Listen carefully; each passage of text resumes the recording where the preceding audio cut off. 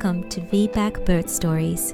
Join us as we speak to Australian women about their journey towards a vaginal birth after caesarean.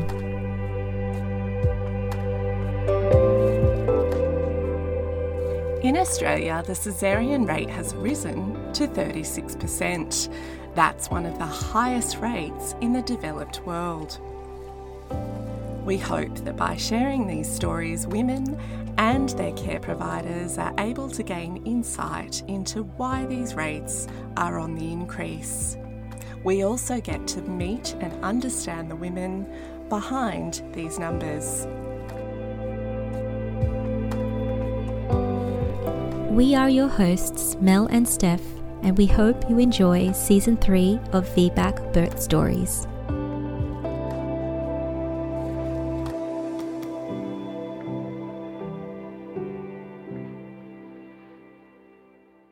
VBAC Birth Stories acknowledge the ongoing connection that Aboriginal people have to this land and recognise Aboriginal people as the original custodians of the land on which we stand.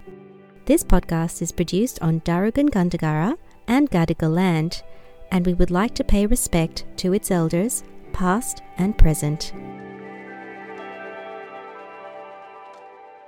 Hi everyone, Mel and I hope that wherever you're listening from, you're doing well.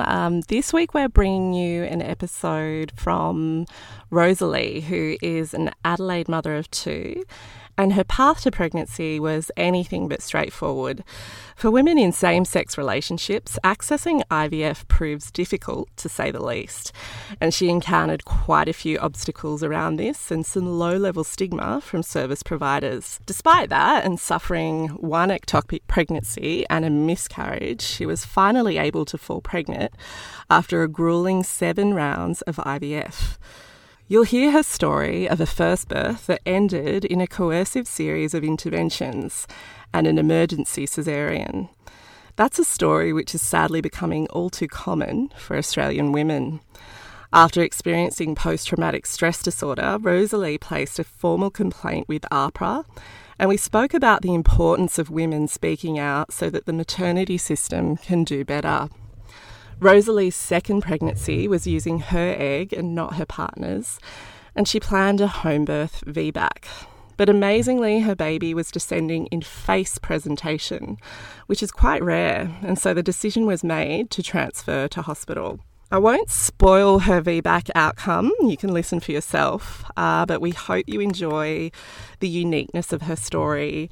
It's very timely as it's Homebirth Awareness Week this week, so we hope you can gain some knowledge about how different all planned home births can unfold and that babies can offer us some curveballs despite all of our best intentions. So thank you to Rosalie for sharing your very personal story with us and your valuable knowledge and also your passion in birth. Rosalie is actually one of our patrons, and we're very grateful to her and our other supporters who help keep the pod going. So we hope you enjoyed this episode.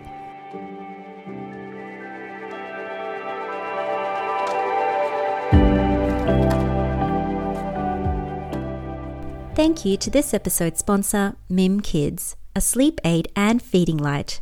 White noise has long been known to help babies relax and link their sleep cycles. Mim Kids is more than just a white noise machine though. It's a portable, small and lightweight device designed to gently transition baby from the womb into the big world for use throughout childhood and beyond.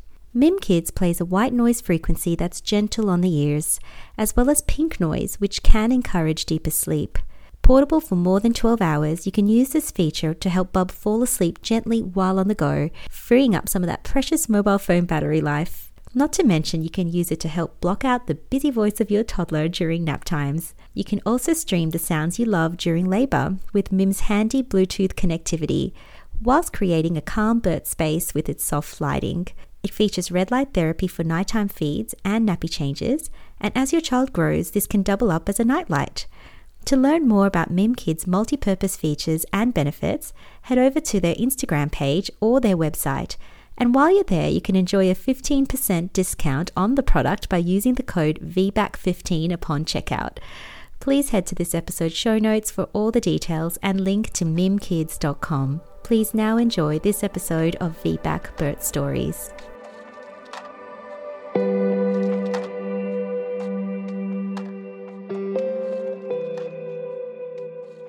Well, today we have got Rosalie with us from Adelaide. Would you like to maybe start by sharing a little bit about yourself? Yep. So my name is Rosalie. I live on Kaurna country, so Adelaide. I have 2 kids. So I've got Bertie, who is 3, and I've got Mabel, who is almost 6 months. And we're really lucky to be a rainbow family. So Bertie and Mabel have 2 mums. And so that's Kylie, their other mum. And yeah, I'm just still sort of on mat leave at the moment, but just gradually slipping back into work. And my job is as a community pastor at our little church that we go to, which is we kind of describe ourselves as a community of activists. So we're involved in lots of advocacy work, and particularly LGBT rights, but kind of all advocacy, all working for people who might be less privileged, I suppose, which is probably part of why I'm pretty into birth and pretty into birth activism as well. Oh, just for those of us that don't know, can you explain to us how you described it as a rainbow family? How does that work and how did that come about? Yeah, so it's me and Kylie. We met in 2013, got married in 2015, and then started trying for kids. And we obviously needed a little bit of help. So one of our beautiful friends agreed to be our sperm donor. We went down the IVF route because, well, basically I really have always wanted to have a baby and carry a baby and breastfeed. And Kylie was more interested in the idea of like a genetic connection and seeing like what happens when you have a baby that's your genes. And so for our first child, we used her eggs and I carried him. Would you say the whole experience of accessing IVF for same-sex couples, was that challenging or was it fairly accessible for you? No, so it was really challenging because when we started the process, it wasn't legal in South Australia for same-sex couples or for single women to access any kind of reproductive technology. And that has since changed. It's still hard because it's not necessarily covered by Medicare like it is for straight couples. But yeah, so back when we did it, the kind of loophole was that the way they'd written the law was that you had to be medically infertile. So if you couldn't just say, I'm a same-sex couple, I want IVF, but if you could somehow find a doctor who would diagnose you as being infertile.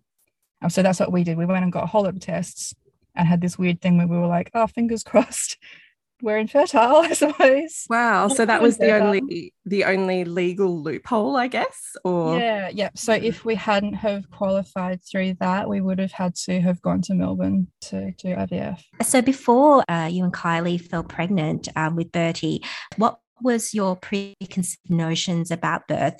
I love that you guys asked this question. It's always so fascinating to me, and it's made me think myself about that stuff. So I'm the oldest of 8 children. So I've always been around babies, and I've always listened to birth stories of, my mum and my mum's friends. And I was so interested in that as a kid and growing up, and I really considered being a midwife pretty strongly for a while. I think overall I had like a really positive view of birth, but when you're younger, you get a little bit kind of, I don't know, it was a little bit like, the more dramatic the story, the more interesting I found it.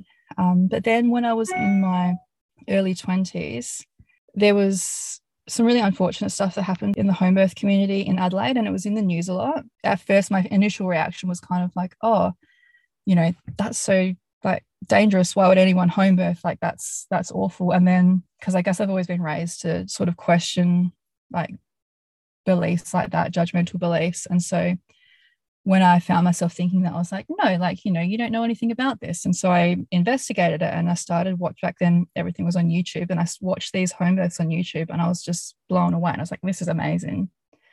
So yeah, from my early 20s, I had this real interest in like physiological birth and particularly home birth. And so on that aspect, I think I had this really positive view of pregnancy and birth and breastfeeding as well. My mum was an Australian Breastfeeding Association counsellor, so there was just always people in my house breastfeeding growing up. But then because of the IVF journey that we went on, I know I was saying before, like we kind of needed to be diagnosed as infertile, but I didn't really think I was. And then we had a really challenging journey to conceiving Bertie, and he ended up being our 7th transfer, and we had a ectopic pregnancy and a miscarriage in that time. And the miscarriage in particular was quite traumatic for me. And so I had this really strong belief in birth, but also I think a bit of like uncertainty, thinking that like maybe there was something wrong with my body, like that maybe I always had this worry at the back of my mind that, you know, maybe it wasn't going to be my story, but I really, really wanted it to be.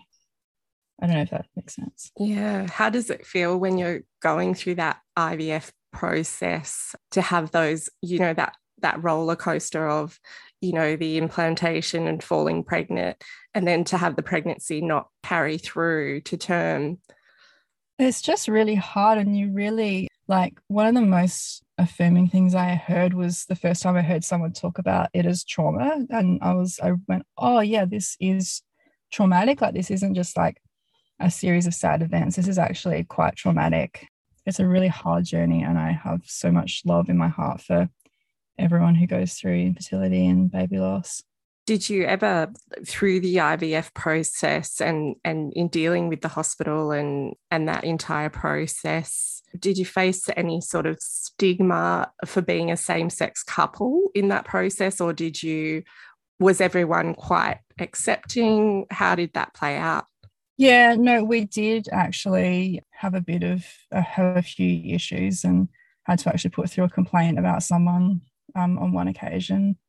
That was probably the worst one. It was actually when we had got pregnant with Birdie, and we were having like our first appointment with the hospital, and the midwife just didn't get it. She just didn't understand that we'd used Kylie's egg, but I was carrying it, and she didn't know what that meant. So there was a whole lot of medical stuff. Like, she was saying, oh, well, you don't need to worry about your blood type for anti-D. And I was like, yes, I do. Like, I know that I do.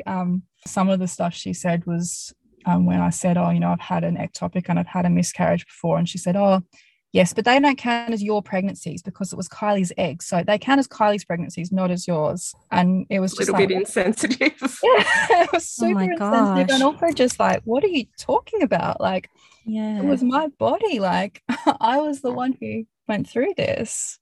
Kylie did as well, and they were her children, but it wasn't her body. And a lot of, you know, every time we would go in, we learned pretty quickly, but you'd go in for an ultrasound and people would say, oh, who's this? Is this your sister or your friend? And it was just like, well, no, she's my wife. And just, we learned really quickly to get in first and say, oh, hi, I'm Rosalie, and this is my wife, because it would be embarrassing. Do you feel as though things have changed even now since that time where you first fell pregnant, or? Unfortunately, not really. It's a really mixed bag. Lots of people are amazing and really, really great. And, you know, sometimes you'll go to an appointment and people will say, oh, and what are your pronouns? And, you know, people can be really, really inclusive of LGBT people. And then other times, yeah, there's just a real lack of kind of forethought and understanding. And people will say, oh, so where's your husband today? And so you went with a hospital birth. Do you want to take us back to that sort of decision making? Yeah, so we actually planned a home birth through the MGP. So I listened, like, you know, I was really into birth, and I had listened to lots of the Australian Birth Stories podcast from the first time I was pregnant, even when I lost that baby. And so sometimes I felt like I was pregnant for like a year and a half because I felt like I was planning for Birdie's birth for so long. And I just listened to these stories, and just the home birth was just so appealing to me. But a couple of different things made us not choose to go privately for the home birth the first time. And one was that there was a real lack of home birth midwives in Adelaide at that time. And it's also expensive. And we had just spent a lot of money on IVF. And, you know, finances has to come into it at some point. And so then I found out that, you know, you can do home birth, a publicly funded home birth through MGP, and it just sounded like the answer to all of our dreams. At the first booking on appointment said, I really want a home birth, I really want to be an MGP. And then we found out when I was 22 weeks or something like that, we found out that we'd got into MGP, which was really exciting. We had already had a bit of a tricky pregnancy with Birdie right from the start. It had been, the HCG levels hadn't been doubling and stuff when I first got pregnant, so it had taken ages for us to actually confirm the pregnancy. And then I'd had a bleed. And then when we had our like morphology scan, we had it like a couple of weeks early because we were going away on holidays, and they thought they found something wrong with him. So we had to go back like 2 weeks later, and then they thought something different was wrong with him with his brain.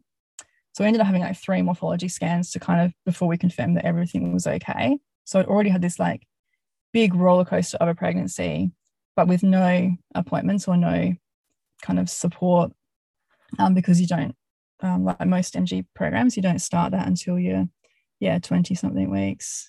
Well, I really wanted the most kind of intervention-free physiological birth, and I knew from my research and from listening to stories that the best ways to do that would be at home.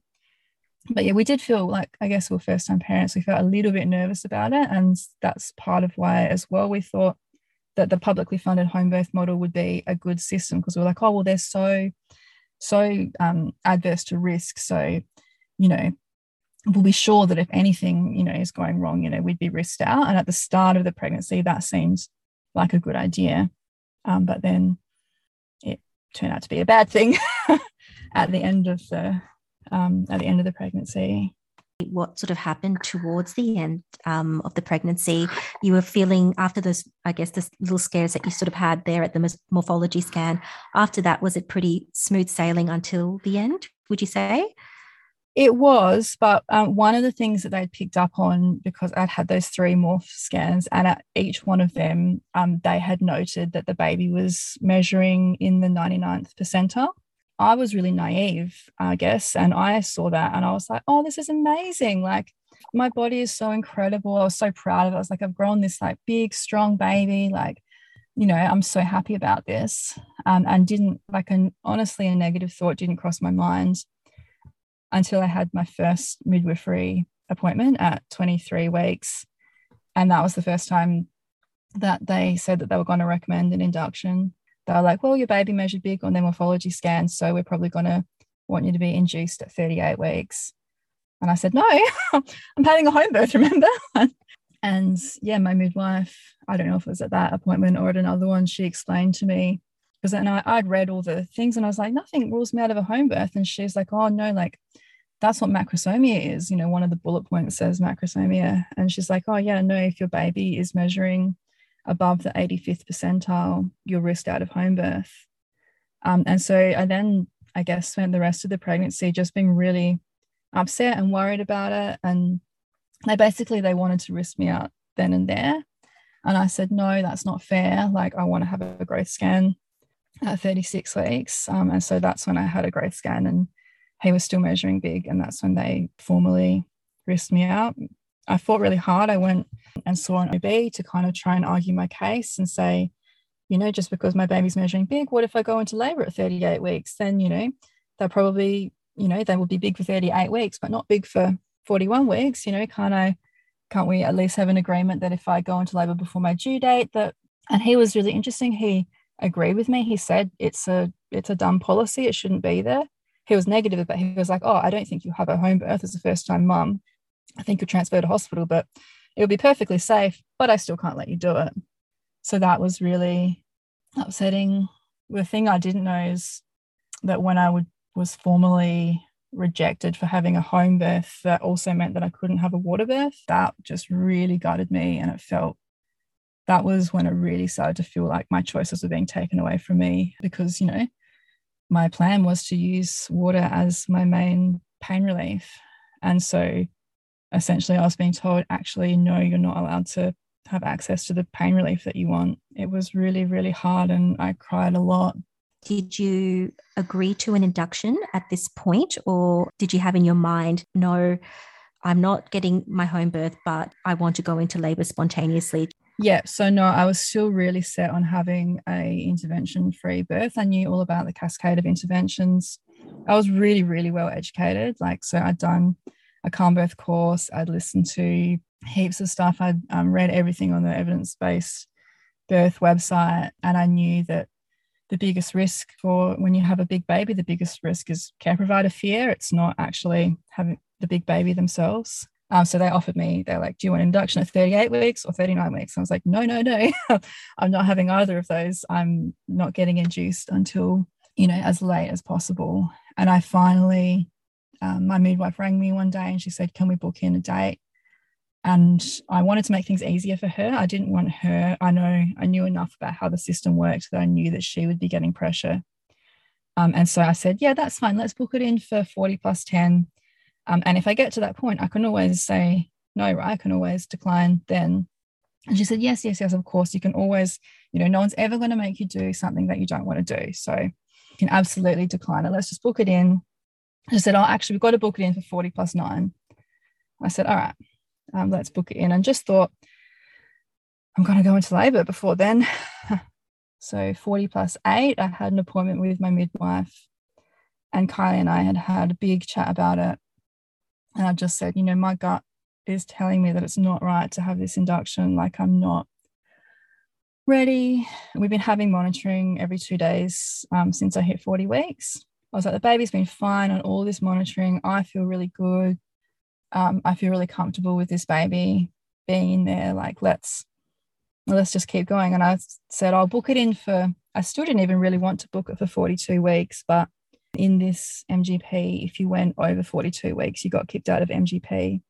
So 41 plus 6, so that I can be in labour by the time I'm 42 weeks. And if you're in labour, they normally will let your midwife stay with you. My midwife said, yep, that's fine. We tried a stretch and sweep that day, and I was basically still so closed that she couldn't kind of get in to do a proper stretch and sweep. And we talked her through, and she's like, yep, like you've done all the research, the risks, that's all fine. She said, can you come to the hospital though tomorrow for some monitoring? I was like, yep, no worries, that's fine. So I went to the hospital the next day, so the day that I was supposed to have the induction. I rocked up in the morning to have some monitoring, and she said, we'll rebook your induction then. And so I was sitting there on the monitor, and my midwife came in and said, oh, look, we're having a bit of trouble finding a date for you. She was like, I'm assuming you're not going to be happy to get induced tomorrow. That's the only appointment I can find. And I was like, no, I really want to go until the Wednesday, which was, the day before 42 weeks. And so she went off, and I was there for hours. I was just there for hours and hours and hours. Meanwhile, Kylie and I had a discussion, and we really were feeling the pressure. And so we were like, let's do the castor oil thing. So she was driving around going to all the different chemists trying to find castor oil because everyone was sold out of it. I guess everyone was trying to induce themselves at home that day. I don't know. So she's driving around trying to do that and keeps texting us like, are you finished yet? I'm like, no, like I'm still here. I'm still waiting. I'm still just in this room. My midwife came back and she said, Rosalie, I'm really sorry. A doctor is about to come in and have a conversation with you, and it's not going to be very pleasant. I'm really sorry. And so that was, I guess, my first inkling that I wasn't going to be supported in what I wanted. And this doctor just came in, and she was just so awful. She just was, just some of the things that she said. She was kind of combative right from the start. And right from the start, I was in this position where I was, on the kind of bed chair thing that you're like lying back because you've had monitoring on, and she was standing up over me. It was like she'd read my file and seen, okay, she's said no to the GBS swab, she's wanting a home birth, she's, said no to the induction.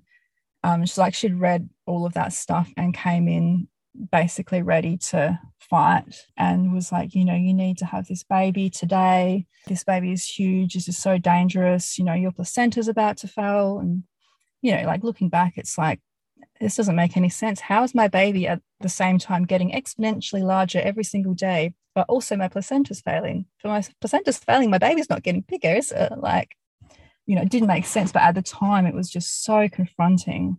And she's saying to me, and kind of looking over at Kylie and saying, your baby could die, there'll be nothing we can do. At one point she said something like, if I can't get you to care about your baby, could I at least get you to care about your pelvic floor? You could be incontinent after this. It was really awful. Towards the end, and I was also like visibly really upset, like, and this is what I find so troubling about the whole situation, is that I was sitting there crying, and she wasn't even kind of toning it down for that. And I was trying to advocate for myself, and I was saying things like, well, but what about the risks of induction? And she was just so rude and wouldn't even kind of go through the risks of induction with me. And I said, look, I know inductions lead to a higher rate of C-sections.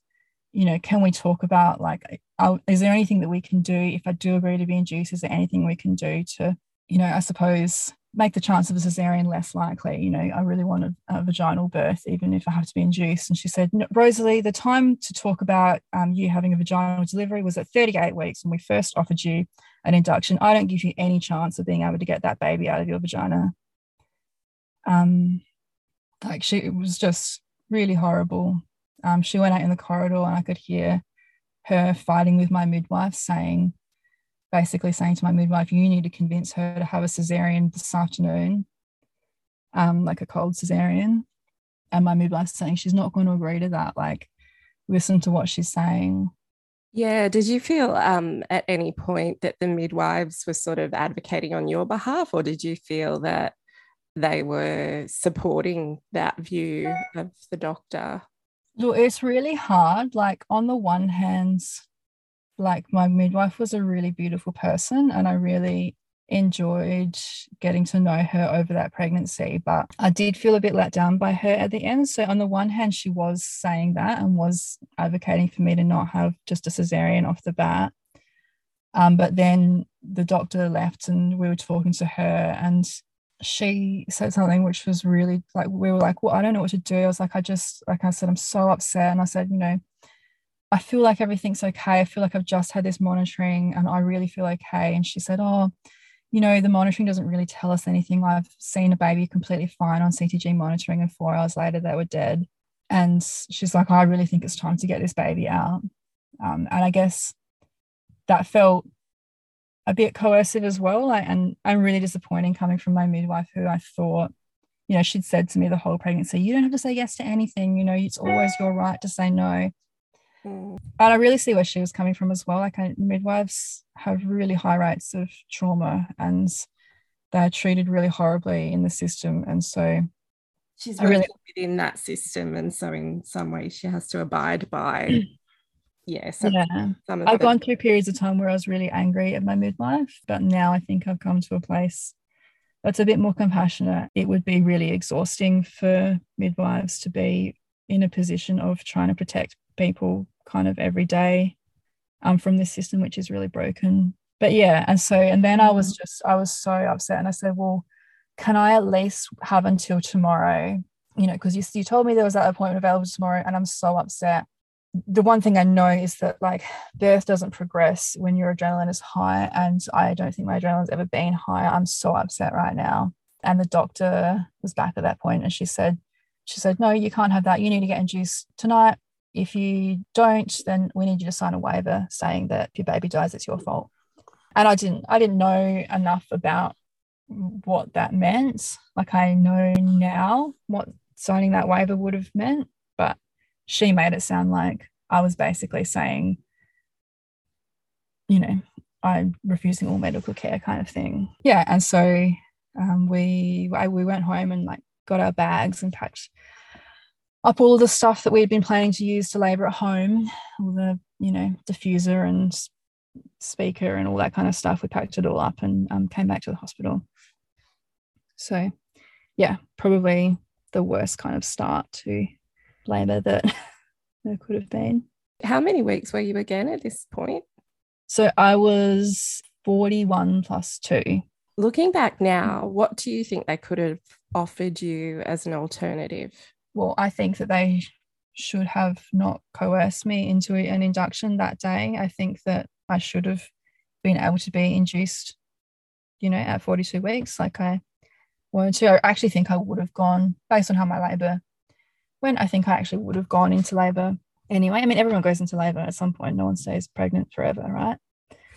I think as well, you can explain the risks to someone in a way that's not abusive and that's not threatening.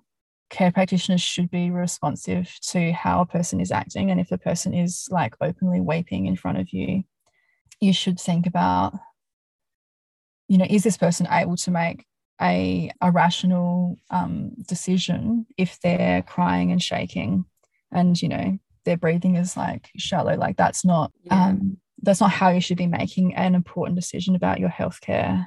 And what kind of effect do you think being in that mindset had for you as you came back to the hospital and started the labour process? It was just awful. Like I literally cried the whole time while we were packing and getting ready. I was just crying because I'd done so much research and I knew that inductions had risks, and they were kind of denying that. And so I felt like it was really unsafe, and I felt like I was going to the situation where people were denying that there was any risk. I could see that they didn't care about my emotional well-being, and I was basically felt like I was the only person kind of looking out for me and my baby, and that it was all on my shoulders and I had to keep us safe. And so I had, at that point, really, I had no trust in anyone at the hospital, and I was like, I just have to survive this process, which is the opposite of how anyone should feel in birth. You should feel safe and loved and supported. Mm. Rosalie, I'm curious, because Bertie was conceived by IVF and you did have a history, you had a miscarriage, ectopic pregnancy, did they use that as well as a reason to induce you, or did that not get brought up at all? Yeah, they did. So that was really interesting, that because I'd seen a couple of OBs over the time, over the pregnancy, and the OBs I'd seen had said, oh, no, that the evidence about IVF and pregnancy, that's outdated. That doesn't apply to you. You didn't have IVF, because you're older, or because you had, significant fertility problems. Yeah, they were just like, no, that's fine. We don't need to induce you for IVF reasons. And then at this appointment, when this lady was coercing me into having the procedure, she brought it up then, and she wrote it in my notes that it was an induction for IVF reasons, and for large baby and for post-8. So yeah, they did bring it up, but only then. So that was a bit confusing that different doctors had these different, like, kind of opposite views. Do you want to tell us how the birth went when you went in for your induction? Yeah. So again, it was hard. So I talked to my midwife about the induction and said that, I would prefer to have the Foley bulb induct, because I thought, well, at least that's not drugs, at least that's a mechanical induction. And so that was the plan. And then when I got in, she said, oh, the doctor, because Bertie's head wasn't engaged, and she said, if we do that, there's a risk of cord prolapse. So we're going to do the gel instead. And so I was really, really upset about that, because it felt like already things were like changing and not going with the, kind of the new birth plan, like the induction birth plan. I was really upset, and I went off to the bathroom and just sat in there and like cried for probably 20 minutes or something while she and Kylie were waiting in the room. Thing about how my midwife, her job was like, what do they call it? Like a job share. So she job shared with another midwife, and it was week on, week off. And this was basically like the last thing she was doing before going off on her week off. It was just a really emotionally charged time for me, because I kind of felt like she was really abandoning me, even though, of course, she doesn't control when her roster is and stuff like that. But it just felt really kind of symbolic of that. And if, it's hard, because I had this relationship with her and I'd said no so many times to being induced with her. It was then really hard that it felt like she was kind of part of the coercion at the end. And you felt like she didn't really go into bat for you there. Yeah. Well, and, we're like the Me Too generation, right? And we know now that, like, if it was sex, and if you said no over and over and over and over and over to someone about sex, and then they said, well, someone you love is going to die, and so you said yes, like, we know that would be assault. And so it felt a little bit like that for me, and I don't want to coercion. Yeah, it felt like I'd said no so many times, and then I said yes once, and it wasn't a real. It was sort of after you were backed into a corner. Yeah. Not given a lot of other options. So what happened then? How did they induce you with the gel? So they put the gel on, and then left me overnight, and I couldn't really feel the contractions, but they said they were coming so fast and strong that they couldn't give me the second dose of the gel. Kylie had to go home overnight. She wasn't allowed to stay. So she went home to sleep, and then I had this midwife looking after me, and she was pretty nice. I'd got a little bit of sleep, but she came in at 3 o'clock to do some obs, and she said, really casually, she was like, oh, okay. So at about 6 o'clock in the morning, they'll come in and break your waters. And I said, what do you mean? And she said, oh, well, everyone on the ward who's getting induced, they all get their waters broken. And I was like, what? Like, I'm not on a conveyor belt. Like, what are you wasn't talking explained about? to me. And that sent me into a real frenzy. And so I didn't go to sleep after that, which was unfortunate. And I was Googling and trying to find out what my rights were. And there's this Facebook group called Induction of Labour. And I was like writing in there. I was like, I looked at my post recently and I was like, I've been coerced into being here. What can I do? Like at one point I packed all my stuff up. I'm like, I'm just going to leave the hospital. I'm just going to get a taxi home. I'm just going to leave the hospital. So I was feeling like just really frantic, and I didn't, because then I was like, oh, what if I get in trouble? Like, I don't know if I'm allowed to, which isn't rational. Like, So now. you were really panicking. Yeah, and I was pregnant and like vulnerable. Like one of the risks of having your waters artificially ruptured is that the baby can come down really suddenly and you can have a cord prolapse. And then I would have been rushed off for a crash C-section. I was like, and my partner wouldn't even be here. Like, how did you feel about the prospect of having a C-section, like with your knowledge? And it was like kind of like it felt like the worst case scenario. Like I just didn't want it. I knew, like I don't think there's ever anything wrong with researching, but because I'd done all this research, I knew, there are worse outcomes for both mum and baby, like short-term and long-term if you have a cesarean. Really, really was like, I just don't want a cesarean. Were your contractions then kicking off naturally? Was your body taking over? Yeah, they were actually. So I did actually get into, they didn't break my waters. I put my foot down and I'm really proud of myself about that. Kylie got there and we went for a walk, and I hadn't had a chance to wash my hair. And I was like, I'm going to go back to my room and wash my hair. And this is just to give an idea of like how quickly things ramped up. So I washed my hair and the contractions were getting a bit more and a bit more. And I put on a full face of makeup. And then I was like, just feel a bit, I need to brush my hair, but I just feel a bit funny. I was like, my feet are cold. I'm just going to put on my socks. And when I bent over to put on my socks, my waters broke. And then the contractions really started to kick in and my hair never got brushed.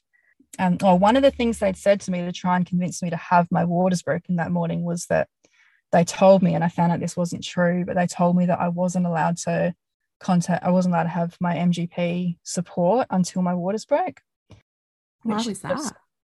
It's not true. It was just coercive. They just wanted me to have my waters broken. Never heard of that before. That's insane. Wow. Yeah, I know. And, again, in a kind of rational headspace, I would have been like, that doesn't sound right. But you kind of just do what they say because you're there and you're like, I've got to do this process. Another thing that one of them said to me was, Rosalie, you've agreed to this induction. You really need to get on board and, follow through. So they really weren't happy about me kind of trying to take back some of the control.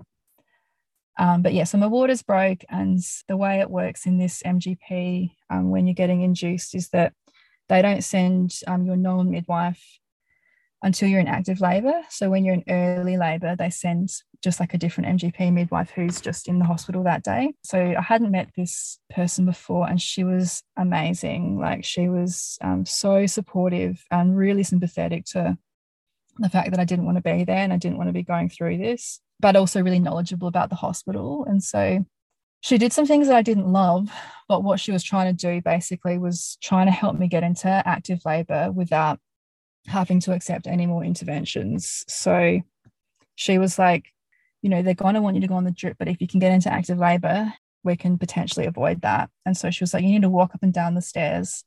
So we just walked up and down the stairs so much, and that did help the contractions a lot. I had a TENS machine on, and that was amazing.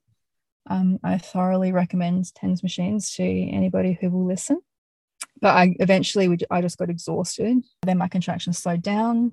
So then she said, you could pump, you could do nipple stimulation. So I did that. So I pumped like 80 mils of colostrum or something, just extreme, whilst I was in labour. And it was the same thing. When I was pumping, I was getting like the kind of right number of contractions, the 3 or 4 and 10 minutes, whatever it is. But as soon as I stopped, I was like, okay, like my nipples are sore. I've been pumping for like an hour.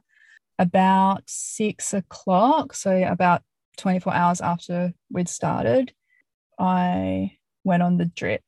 And I was devastated. I was crying, and I was like, I didn't want to do this, and I really felt like I'd failed. Why did you feel that about the drip? I've made pretty obvious as well that like this is kind of taking it up the next step in terms of risk, because then they're like, oh, now you have to have the constant monitoring. So then that was making me feel like I'm putting my baby in danger by doing this. I had this overwhelming sense of being trapped the whole time I was there. And when they put the drip on, you know, obviously you're attached to the drip, but then also they couldn't get the wireless monitors to work. And so I was just stuck like on the football next to the bed. Makes you feel like you can't be in that full active labor, and in terms of your physical movement, you feel restrained to a degree. Yeah. But, you know, I guess I was pretty happy that I got into active labor before starting the drip. And, you know, I was still feeling relative. I was trying to use all the calm birth stuff we'd learned, and I was trying to, Kylie was really good. She was just saying all the affirmations over and over, and we set up the space really beautifully. So I was still feeling pretty positive, and I was kind of just like, you know, this is a really hard thing we've got to get through, but it's going to be okay. About 8 o'clock that night, like the backup midwife who I had met a couple of times came in, and she was really, really great as well. And she got the wireless monitors working. So then I went in the shower, and that was amazing. It was really cute. They like turned all the lights off and put down like soft mats in the shower and kind of made like a little cozy cave. That sounds nice. It was nice, yeah. And I really enjoyed that part to a certain extent. Like, you know, and the midwife was amazing because, you know, the monitoring would slip off and she'd be in there just getting completely saturated, like getting into the right spot.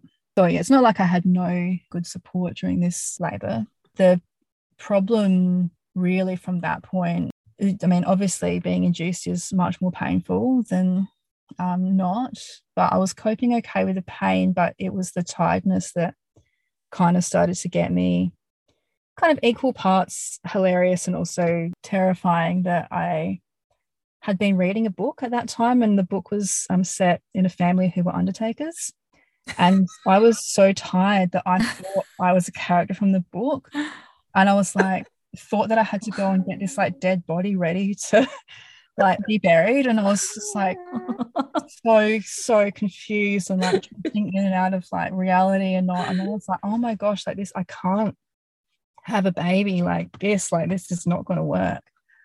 I basically decided I'm going to ask for a VE, and if my cervix is over 8 centimeters, then I think I can do this, and if it's not, then I need an epidural so that I can get some sleep. This is what I've decided, and Kylie, bless her heart, was like, no, remember, you don't want an epidural. Why don't we do this instead? Why don't, you know, what about some counter pressure? And I was like, no, Kylie, like, I'm not trying anything else. I'm not trying gas. I'm not doing anything. I was like, I need to sleep. How many centimeters were you, Rosalie, when they did a VE? 6, I'm pretty sure. How was Bub coping by this point? He was completely perfect the whole labor. It's pretty amazing, really. Had the epidural. Oh, we knew the baby was posterior as well. So I was having back labor this whole time. So I put the peanut ball between my legs, basically the next contraction with my like hips open like that. All of this like amniotic fluid just came gushing out. I think that the original waters breaking was maybe just like a hindwater or something like that. And so the midwife was like, this is amazing. Like my stomach basically like completely like just shrunk in and completely changed. And I actually made really good progress then. So I think that was about 1 o'clock in the morning. I had a few hours sleep and then maybe woke up at 5 or something like that. And I was also at 8 centimeters dilated, and the midwife, it was really funny. She was like, oh, wow, I think we're going to have a vaginal birth today. And I was like, oh, so is it that uncommon? Wow. And yeah, so I felt like really positive. I'd had this little sleep and I felt great, and I watched the sunrise, and I was like, oh, this is such a beautiful day to have a baby. Like, you know, kind of thinking like, this isn't what I wanted, but like, you know, it's going to be okay. Don't know exactly what happened or when it happened, but when the doctors did their rounds that morning, they were like, you know, been in labor for a really long time. They did a VE and they found that he had turned back out of the optimal position and he got stuck. So he got stuck in a position that's called deep transverse arrest. His head was in my pelvis on the wrong angle. Okay. And so the way they explained to me afterwards, they said, it wasn't that he was big. They were kind of just like a combination of all the factors. They're like, if he'd been a little bit smaller, then he might have been able to wiggle out of that position. And if he hadn't been in that position, he would have been fine to come out. Wedged himself in sort of the wrong way. And I don't know if this is true or not. This is just my conjecture, but I've looked up, I searched all the birth groups and stuff like that. I've only ever seen stories of people with deep transverse arrest who get induced. So my kind of gut feeling is that, our bodies are really amazing and clever. And I think that normally if a baby's in the wrong position, our bodies will work and the contractions will, slow down or change to kind of help the baby turn into a better position. But I think in my case, because they were those artificial contractions and they had turned the drip right up. They said, while I was asleep, they said, oh yeah, we turned the drip right up. And so I think that he just got really jammed down into that and kind of didn't have the chance to move. The doctor recommended then, she said, she tried to manually turn him, because I said, well, what are our other options? And she said, I can try and manually turn him. And that wasn't successful. She said, I would really recommend having a C-section now. And I said, well, no, I don't want one. Give me some more time. So then the midwife tried to turn the baby. She said, oh, I've been doing this a bit longer than that doctor. I might be able to have a bit of luck. And so she couldn't turn him. And then we got onto the Spinning Babies website and we did all the things. So I was doing forward leaning inversions and rebozo, and we got me up on all fours. And the epidurals don't have particularly strong effect on me. So he was super, super stuck. Oh, and I had gone to 9 centimeters as well when they did one of the checks, but they said my cervix was starting to swell. By this point, my known midwife had finished her shift, and so I was back to the midwife from the day before, who was amazing. And she said to me, Rosalie, have you heard of a maternal assisted caesarean? And I was like, yes, but I know you can't have them for an emergency caesarean. Don't even talk to me about that. And she said, no, we don't know that. She said, let's talk to the doctor. Let's ask the doctor. And so when the doctor came back in and said, no, there's been no change at all. She said, Rosalie, was there something you were going to ask? Was there a question you were going to ask? And I was like, no, I don't want to ask it. I don't want to ask it. And she said, well, can I ask it? And she asked the doctor, and she said, have you ever heard of a maternal assisted caesarean? And the doctor said, yeah, actually. She said, I've done some. She said, so I've only been working in this hospital for 6 weeks, but I came from Tasmania and I used to do them all the time.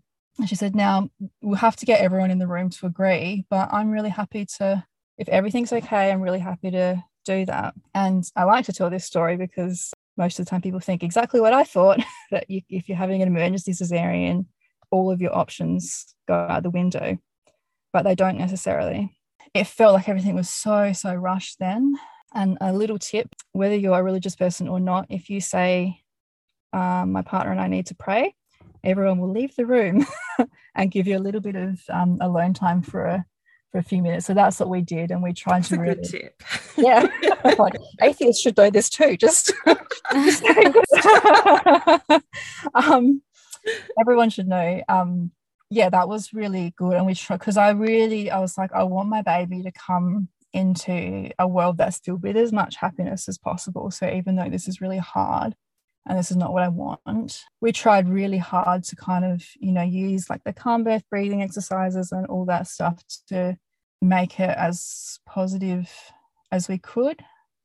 The midwife was just amazing. She basically bullied people into doing this maternal assisted cesarean. She's like, come on, we've never done one here before. Don't you want to be part of history? So like this nurse who was like, oh, I don't know, it doesn't sound safe to me. And yeah, so they prepped me all, because he was like so stuck in there. The first thing they had to do, and I found it a bit scary because I'd never heard of it before, but she had to put her hand like up inside me and kind of like push him out, but it felt so forceful, like my whole body was like, it was like someone was punching me to like push his head out of my pelvis. And I found out later, they didn't say to me at the time, but I found out later that his head was so stuck in there that they'd had to call like a senior OB in to supervise.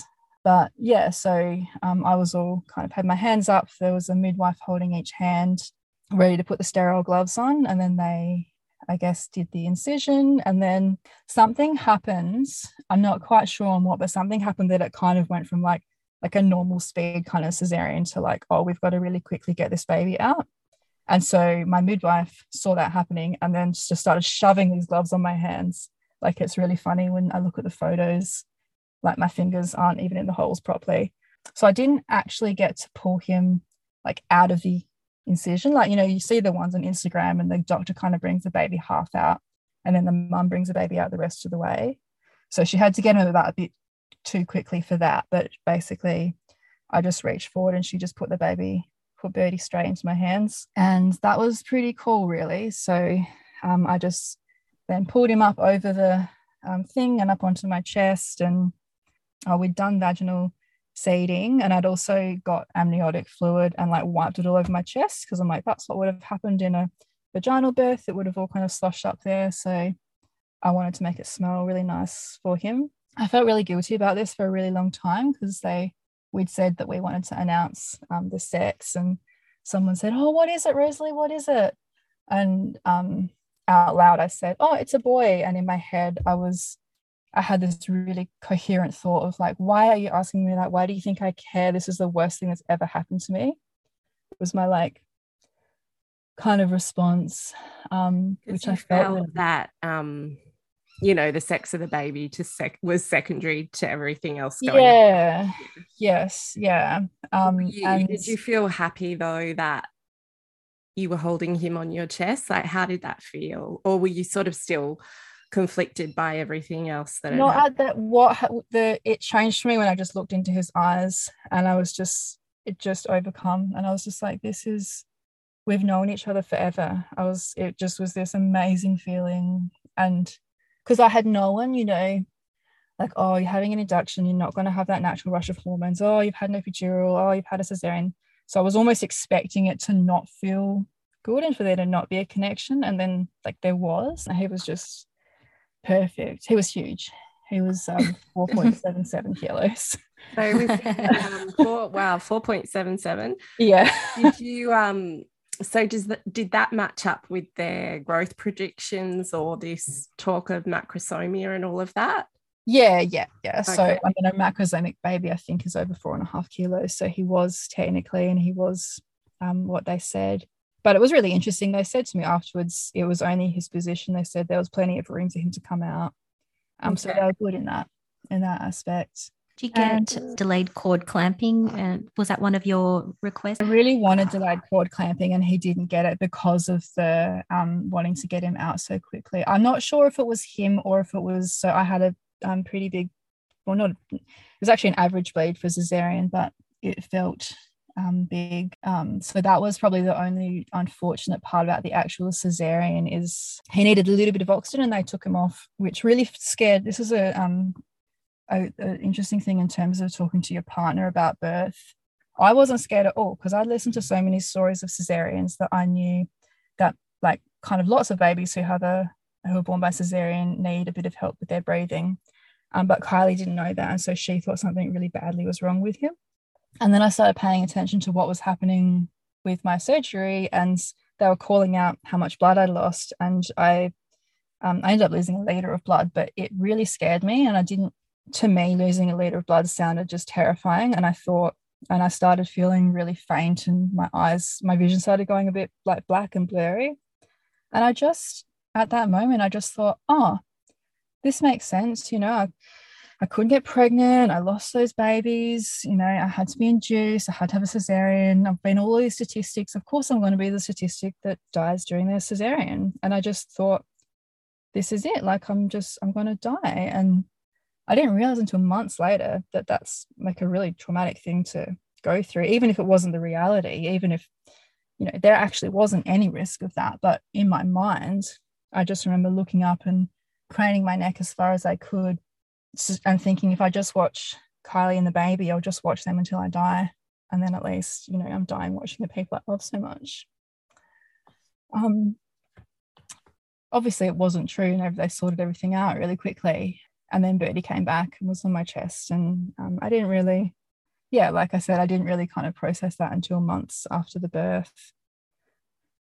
probably because I was busy processing all the other things. Yeah, and that was how Birdie was born.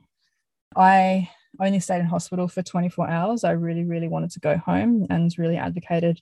They didn't want to kind of let me go home that early, but I really advocated for that. And part of what I was saying was like, my mum can help me with breastfeeding. I don't need to be here, because I found the hospital help really unhelpful. It felt so good to get home and just be able to do things on our terms. Before you were discharged, did you have a chat to the doctors or anyone at the hospital within your midwife about the birth? Was there anything that was touched on? Because I was in MGP, that meant that I had like 2 weeks of midwife visits at home. So we got to do a bit of debriefing there. So it was the 2 different midwives who had been my midwives through the pregnancy. So that was helpful. One of the things I didn't say before was that I'd actually started planning my VBAC before the Caesarean. So that same amazing midwife had said to me, like, you can have a VBAC next time. This is going to be okay. And I was like, yes, but I can't. I was like, I really wanted a home birth next time, and I'm not going to be able to do that. And she said, no. She said, you're not going to be able to do it through the hospital system, but if you get a private midwife, you can have a VBAC at home. And I'd also talked to the doctor and said, look, when I kind of was signing the consent for the C-section, and said, like, I really want a VBAC next time. And I've heard that there's something to do with double or single layer, suturing. And she was like, yeah, like, I'll make it as good as I possibly can for a future VBAC. And so a midwife looked at my notes once and was like, yeah, she actually did do this a bit differently from normal. She's actually taken a lot of care when she stitched you up. And she said to me after the surgery, she said, it was a bit weird, but she was like, just make sure that you don't get gestational diabetes next time, and you can definitely have a VBAC. And I was like, but I didn't have gestational diabetes. Oh, maybe she made that assumption because of the big baby. Yeah, so she did. And she said, oh, you need to go and get another blood test. When you get your 6-week check, do another GTT.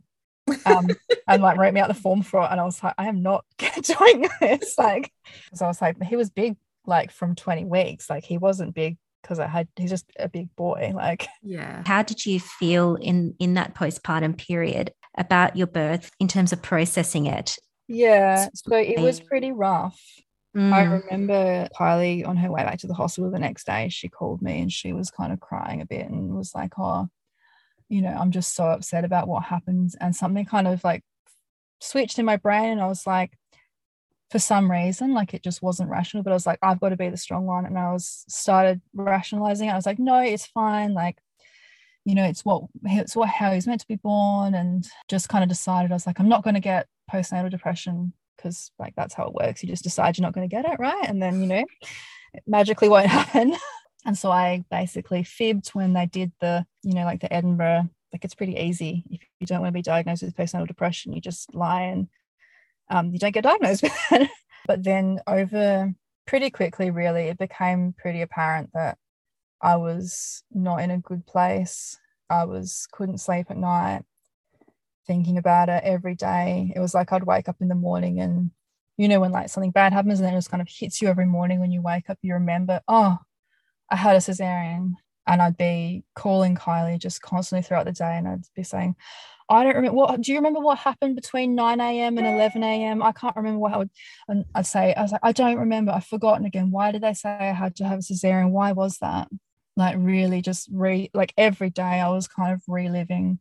I'd be like, and at this time, this is what was happening. And at this time, this is what was happening. And so over fixating on this one event. And yeah, I had this intense grief and just guilt as well. I just kept on thinking, I felt like, I gave myself a really hard time, because I was like, I know the risks of induction, I know the cascaded interventions, I knew all of that, and I still said yes. How could I do that to my baby? How could I let him down like that? And I used to think about others, like, well, that person, they didn't know, they weren't as educated as me, they didn't know that induction was risky, but I knew, and so I'm a bad person.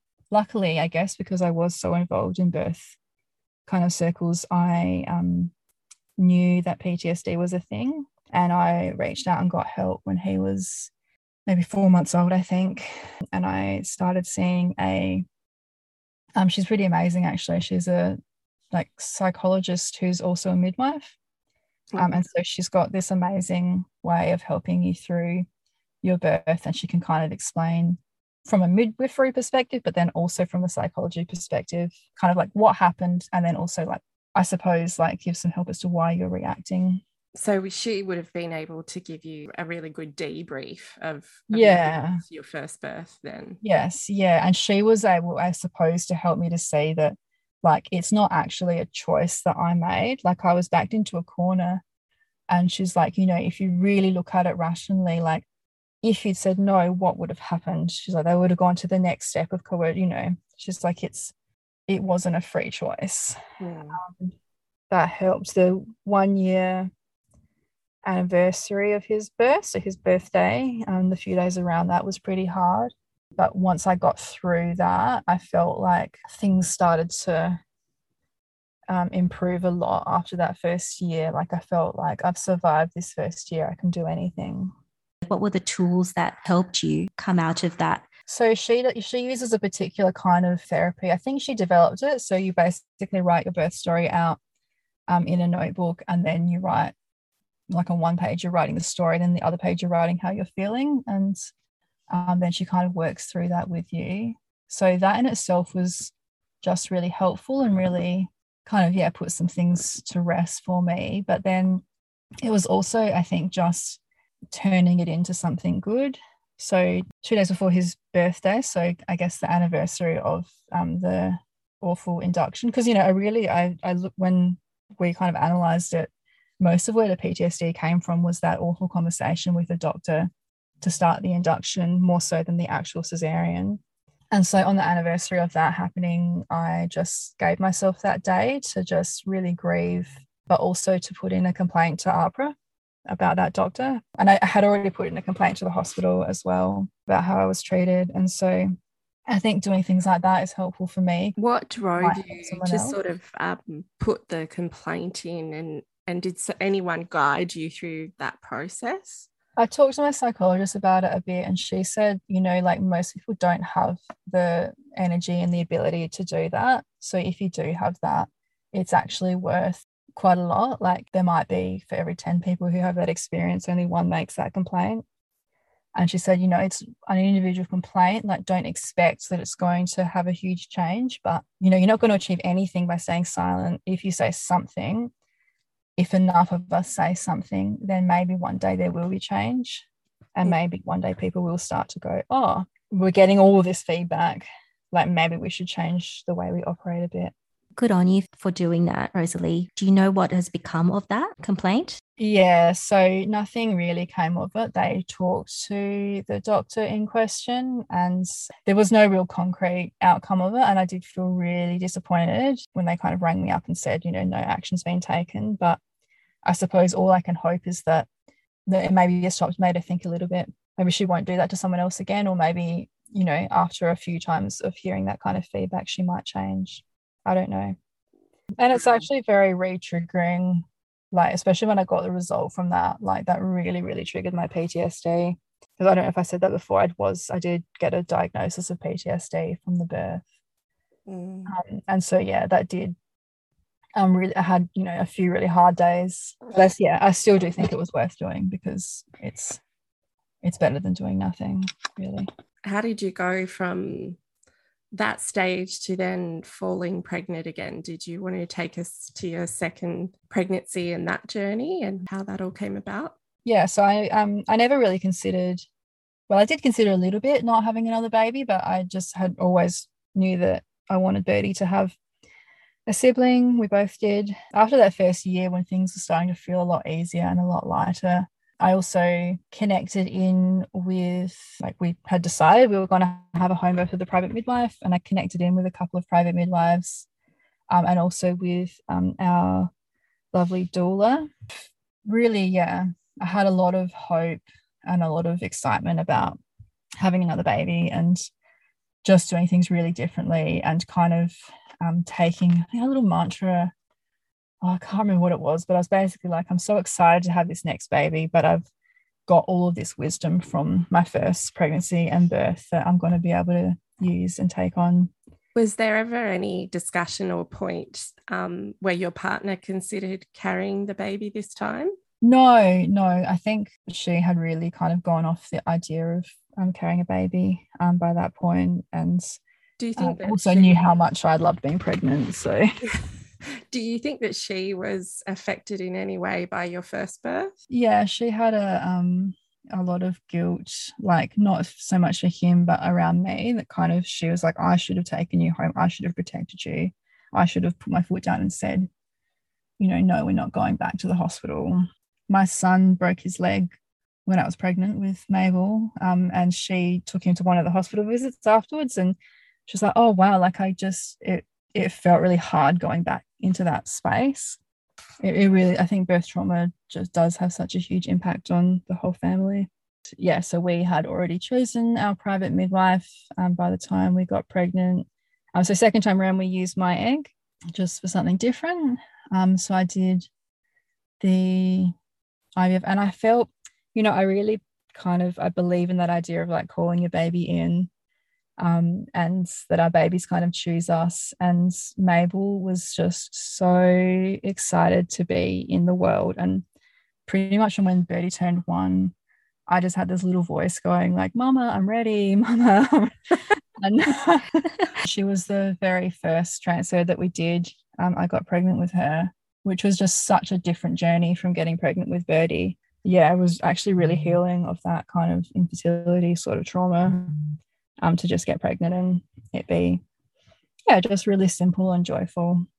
Kylie was often quite worried, and she would say to me, what are we going to do? Like, what if this, it doesn't work out, and what if you have another cesarean? And I would say, it's okay, because this pregnancy itself has been so healing and so beautiful, and I've been respected. Like, it wouldn't matter. The outcome wasn't kind of the goal in terms of it being a VBAC or a cesarean. That wasn't what was important.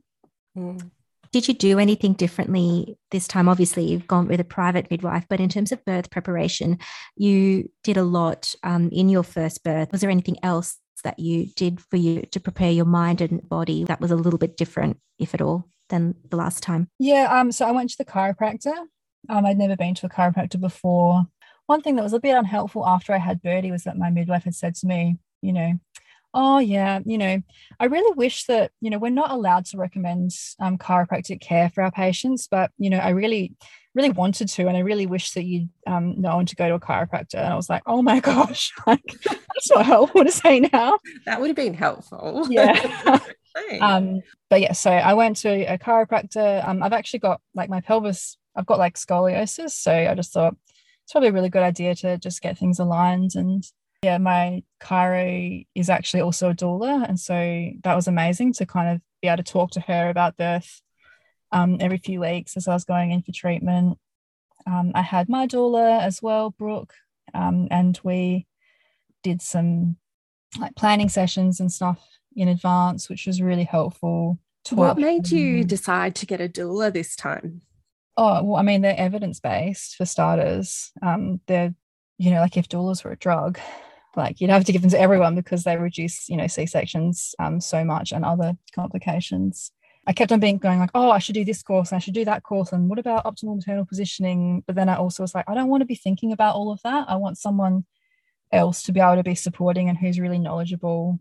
And I don't know if you guys have read Rachel Reed's book, Reclaiming Childbirth as a Rite of Passage. I read that book while I was pregnant with Mabel. And one of the things that Rachel Reed talks about is I think they call them gossips, who would go and support women like traditionally when they were giving birth. And I just love that idea that like kind of historically and traditionally there's always been supportive people around women. So yeah, you've got your midwives who like know you so much and are just so skilled, but then you've also got these people who have a different kind of knowledge. I just wanted it all. Like I just wanted to have a really supportive team and to know that I suppose, tried everything. And I didn't do any other courses. I read a few books. Like I said, I read Rachel Reed's book and listened to lots of positive stories.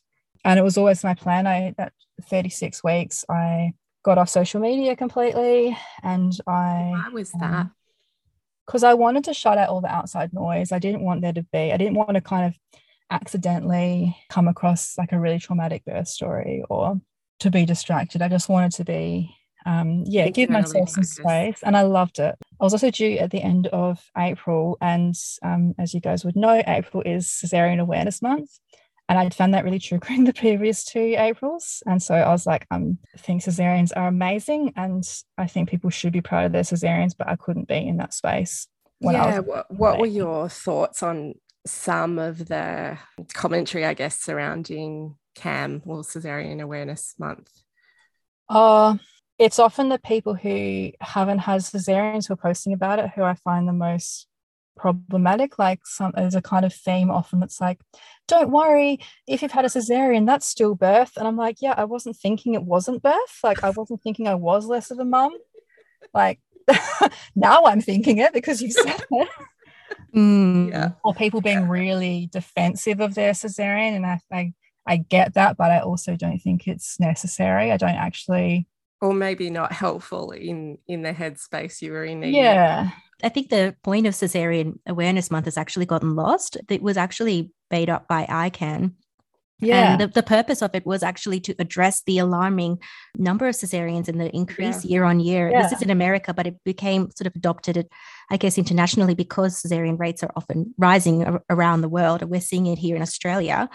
And understanding, the effects the negative effects that it can have. Unfortunately, that's just been sort of pushed under the rug. Yeah, almost glorifying. Sometimes can glorify the cesarean, and depending on how you feel about your primary cesarean, that can be really conflicting. Take us to the end of this second pregnancy and what happened there. Because I'd gone so overdue, in quotation marks, with Birdie, I was expecting the same thing with Mabel. And my midwife kept on saying, well, it's genetic. So you've used a different egg for this baby. So it might not be the same, but I was really sure that I'd go past 41 weeks. And I ended up going into labour at 38 weeks.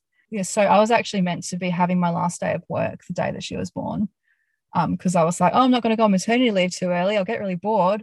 So it was the Easter weekend, and I was preaching on Easter Sunday, and I got up and I was like, what is wrong with me? Like, the words I'm saying don't make sense. Like, this is the worst sermon I've ever preached. How embarrassing to do that on Easter Sunday, like, biggest day of the church calendar. Anyway, it's like, that's weird. Didn't really think too much about it, and was like, then the Monday was a public holiday, then Tuesday I was going to work, and then I was going to be done. But then on the Monday, just had a little tiny bit of like pink discharge. I was like, I wonder what that is, and Googled it, and it's like, it's just your body getting ready.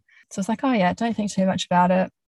And went to a family get together at a local playground with my sister and my brother and some people.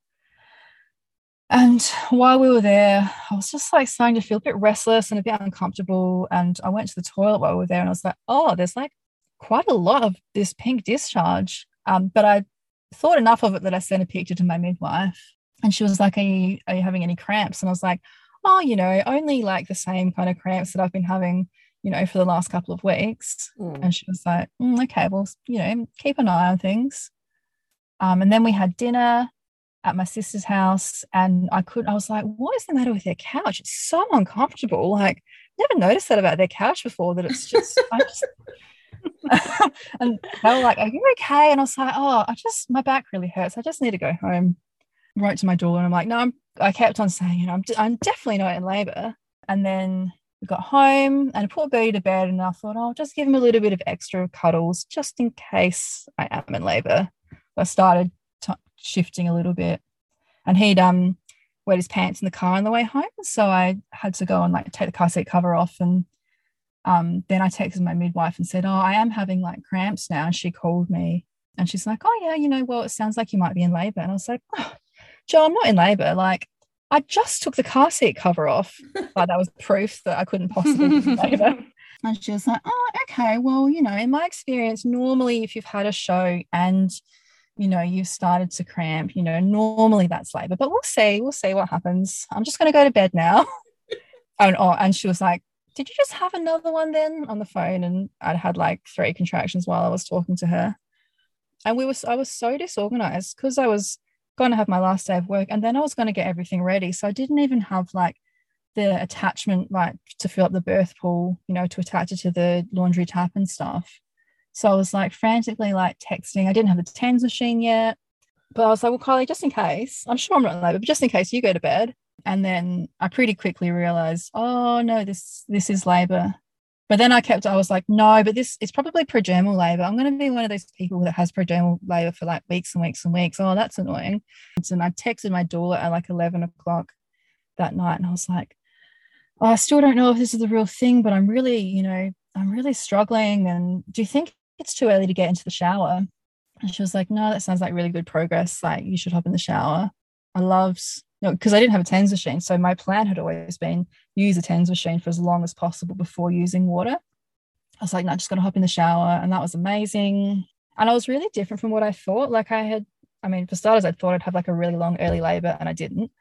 But I also thought that I'd want to be really active. And I was like, yeah, I had borrowed like a birth sling. And I was like, I'll be out on the deck, like looking at my beautiful garden and like laboring. And I wanted to be in the dark, in the quiet, in the shower, like just kind of hunched down, like focusing on it. And I was vocalizing. So I was kind of doing like a low humming sound, which I'd heard on a podcast that if you like hum rather than breathe, you can keep that going a lot longer than a breath. And at about midnight, I woke Kylie up and I was like, I can't do this alone anymore. I need you.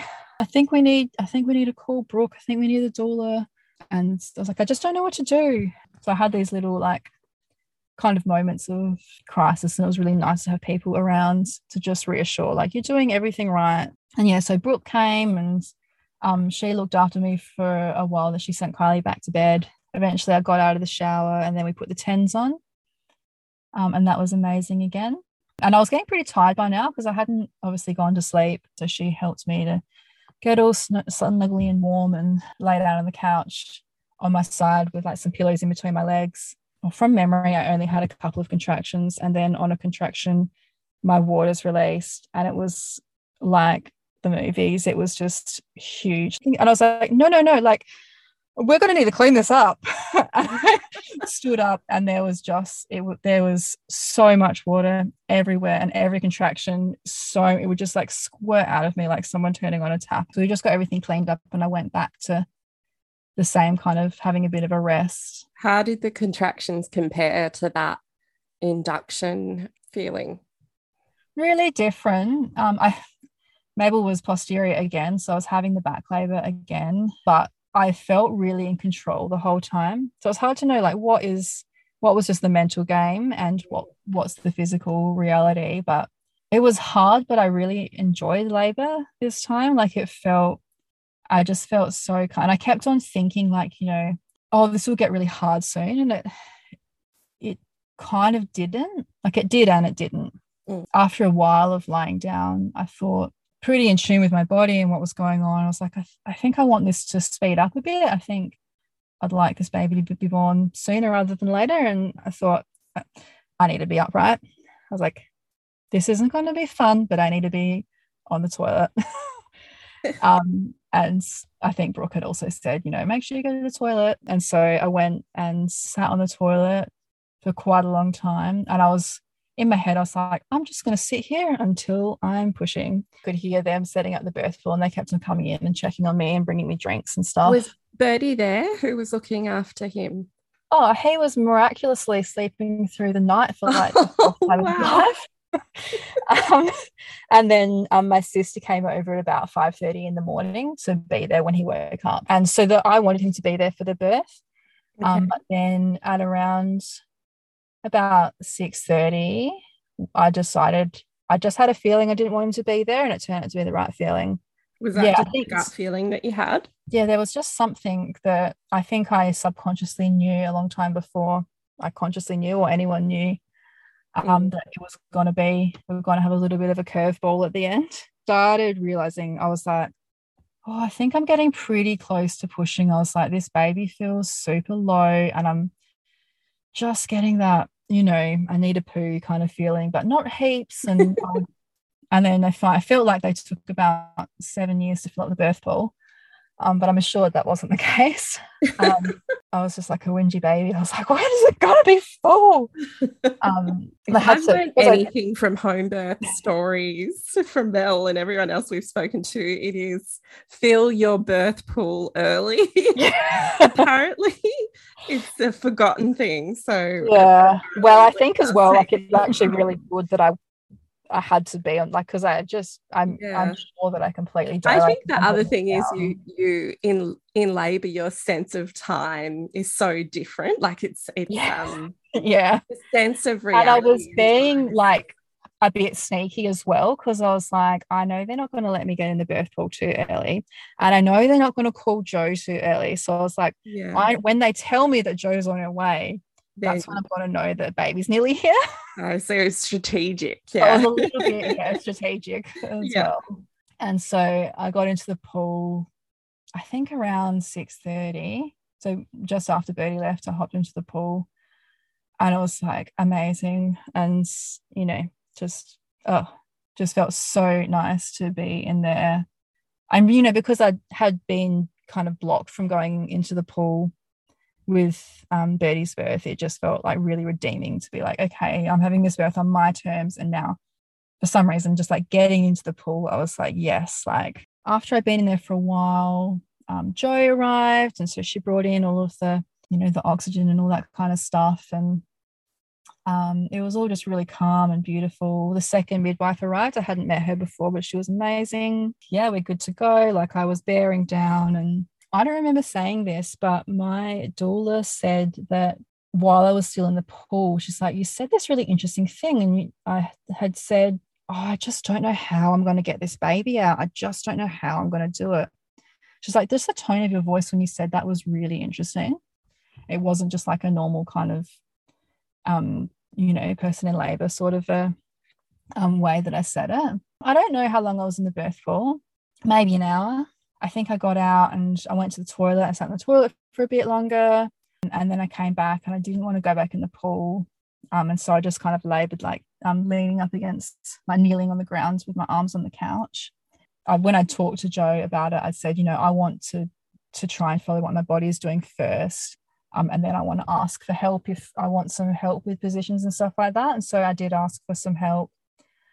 And so we started trying different positions and all different things. And I started to really lose confidence. And I was like, I'm never going to do this. You know, I'm never going to get my baby out. And they were it was just so beautiful to be in that space. And they're like, no, Rosalie, we can see from outside that your baby is moving down there so low. And I said, just put your hand inside and you're going to be able to feel the top of your baby's head. And I was like, oh, okay, this is cool. And so one of the things that I had really wanted to do was like, I want to be the first person to touch my baby. And so I was. And I put my hand in and I was like, that's so strange. That's just not what I thought the top of the baby's head would feel like. What did it feel like? It felt just like a slimy, like mucous membrane, you know, like the difference between you know, the inside of your mouth and like if your cheek is wet in the shower, that feels different still from the inside of your cheek. Yeah. And you know this, and so I was just like, it just feels like I'm touching just like my vagina. And I'm like, I was like, even if the baby doesn't have hair, like I think there'd be a bit of texture at the top of their head. Like I was like, should it feel really soft? And they were like, oh, just press it a bit harder, like it'll be soft and then it'll be hard, you'll feel the baby's head. And so I went in a bit deeper and I was like, I can feel something hard, but it's like a ridge. I was like, and I was trying to think, I'm like, I know that like the skull like changes shape, but you wouldn't be able to feel like the edge of that. I was like, I was just so confused. I was like, what am I feeling? And I had a couple more contractions and I had been saying, I think the baby's in the wrong position. And they were all saying, no. And then it's so nice with a private midwife and when you have a good relationship that like I literally don't even remember if I said it or Jo said it first, but we were like, we need to do a cervical check. We need to see what's happening. But Kylie could see her face and she was like, Jo looked in there and she was like stumped. So Jo couldn't tell what she was looking at. She was like, that's not the top of the baby's head. She was like, is that an ear? And then for a while she's like, is it a bottom? got the other midwife to come and have a look, and they were really puzzled for a couple of minutes. What were you thinking at that time? I was just, because I had to go on my back to have the cervical checked, so you could get a good look.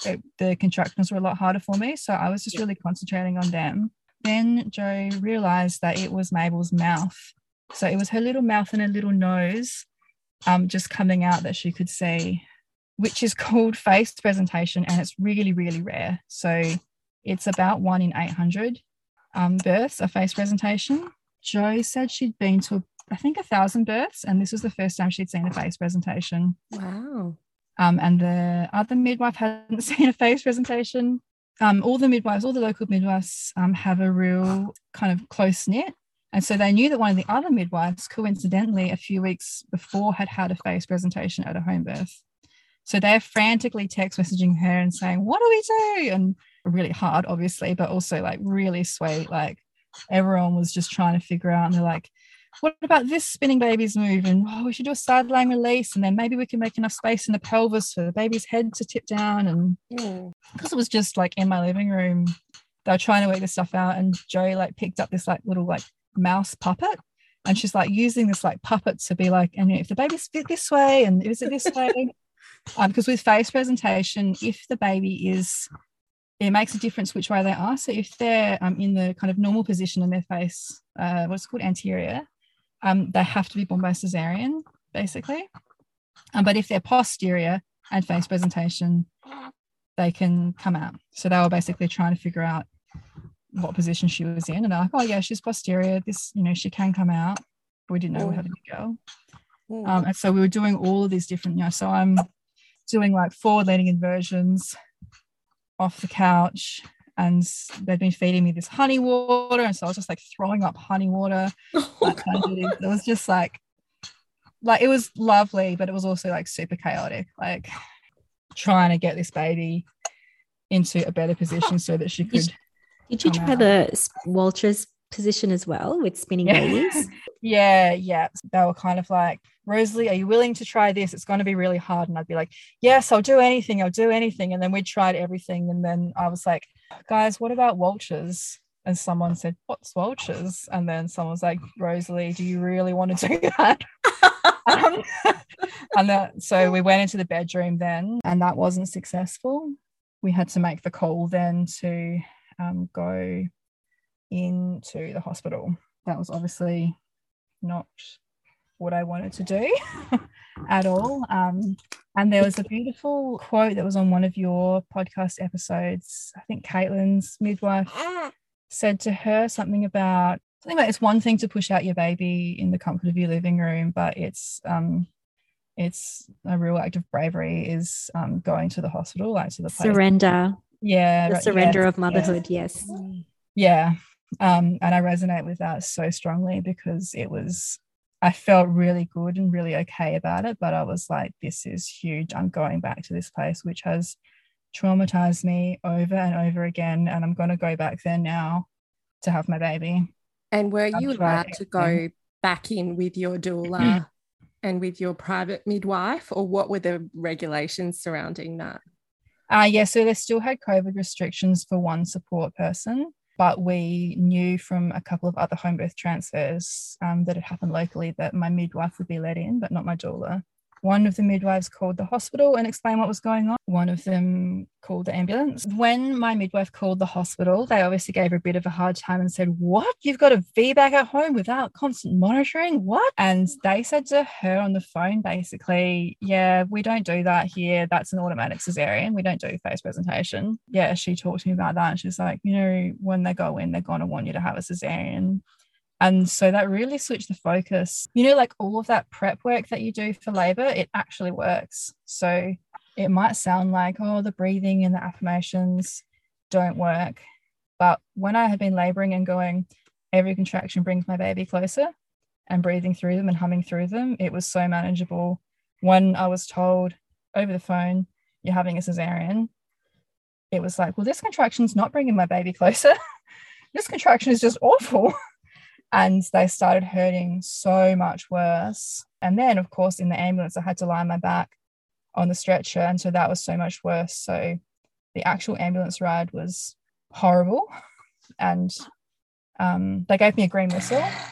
And I was just like so angry. I was like, this isn't working. It's not working. What's the matter with this? And one of the ambos is like, you just have to breathe through it. And then the other one's like, it's not going to work. It's designed for little kids and old ladies. It's not designed for labor pain. And I was like, oh, thanks. At least you're honest with me. Got to the hospital and they put us in the COVID room because they're like, we don't know if you don't have COVID, even though you've both got negative rats. I was in this COVID room that had like no stuff in it. Like, no, they didn't even have like a tourniquet because they wanted to redo my cannula and there was not a tourniquet there. They were getting Kylie to like squeeze my upper arm to like pump the blood. It was very, very strange. And this obstetrician came in and we later found out she was like the head of obstetrics. And she said, Rosalie, we need to give you some pain relief. But first of all, I want to know, do you want a caesarean or do you want a tricky vaginal birth? And I was like, tricky vaginal. Of course I want tricky vaginal. Yeah, she did an ultrasound to check that Mabel was posterior and it was safe to have a face presentation vaginal delivery. And yes, that's right. That's what you're doing. You're putting your head right back like that. She still does it. Like she like always has her like neck like backwards, like looking back. Oh, that's interesting. It is interesting. Oh, I had some fentanyl, which was a mistake because it didn't take away any pain. It just made me feel sick while I was waiting for the epidural. And then I had the epidural and it was just like the perfect epidural. Like it was like, oh, this is just taking away the back labor. Like I can still feel all the contraction. And I was like, look, I can wiggle my toes. The obstetrician's plan was legs in stirrups and she would do an episiotomy. And because she was like, because if your legs are in stirrups, there's more space. And my midwife and I just like looked at each other and kind of inwardly rolled our eyes. We're like, no, that's the opposite. That'll make less space. And my midwife said to me afterwards, she was like, oh, I just wasn't worried because I knew there was going to be plenty of space. She's like, I knew your pelvis and that it would be fine, even if you were in that position. Yeah, just started pushing and they wanted to do like, they were trying to do coach pushing. And I was like, they were like, okay, now hold your breath and push. And I was like, this is so stupid. And they're like, you've got to push for longer. And I'm like, but you're making me hold my breath and I can't hold my breath for any longer than that. And I was just like, this is so weird and strange. Why are we doing this? And I just feel like I couldn't push her hard enough. I couldn't push her down enough.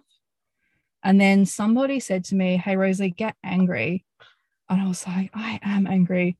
This coach pushing is stupid. And so I stopped holding my breath and I started roaring. Like I had no voice the next day. I was roaring like so, and it's amazing. When you are making a sound, instead of just holding your breath, you can push for so much longer and stronger. And they're like, yeah, now you're doing it right. Now you're doing it. And I was like, yes. I think around about that time, she cut the episiotomy. So she cut it quite a bit earlier than you would usually cut an episiotomy. So it was a bit more intense. Said to me, okay, now if the hand gets to I think it was to the 9. She's like, if the hand gets to the 9, then I'm going to use the vacuum, so try and get the baby out before then. And I was like, oh, no, I give up. Just use the vacuum already. And she was like, no, like, every time you push, you're getting this baby out more and more. I'm pretty sure you can do it. Because then I could feel every time I had a contraction, I'm like, oh, she's coming out more and more and more. And of course, it was a little face that was coming out. So it's not like the top of her head coming out. So Carly took these pictures of like her face just like coming out of me directly posterior. So just looking up at the ceiling. Wow. Did the hospital change their mind about doing a face presentation vaginal delivery?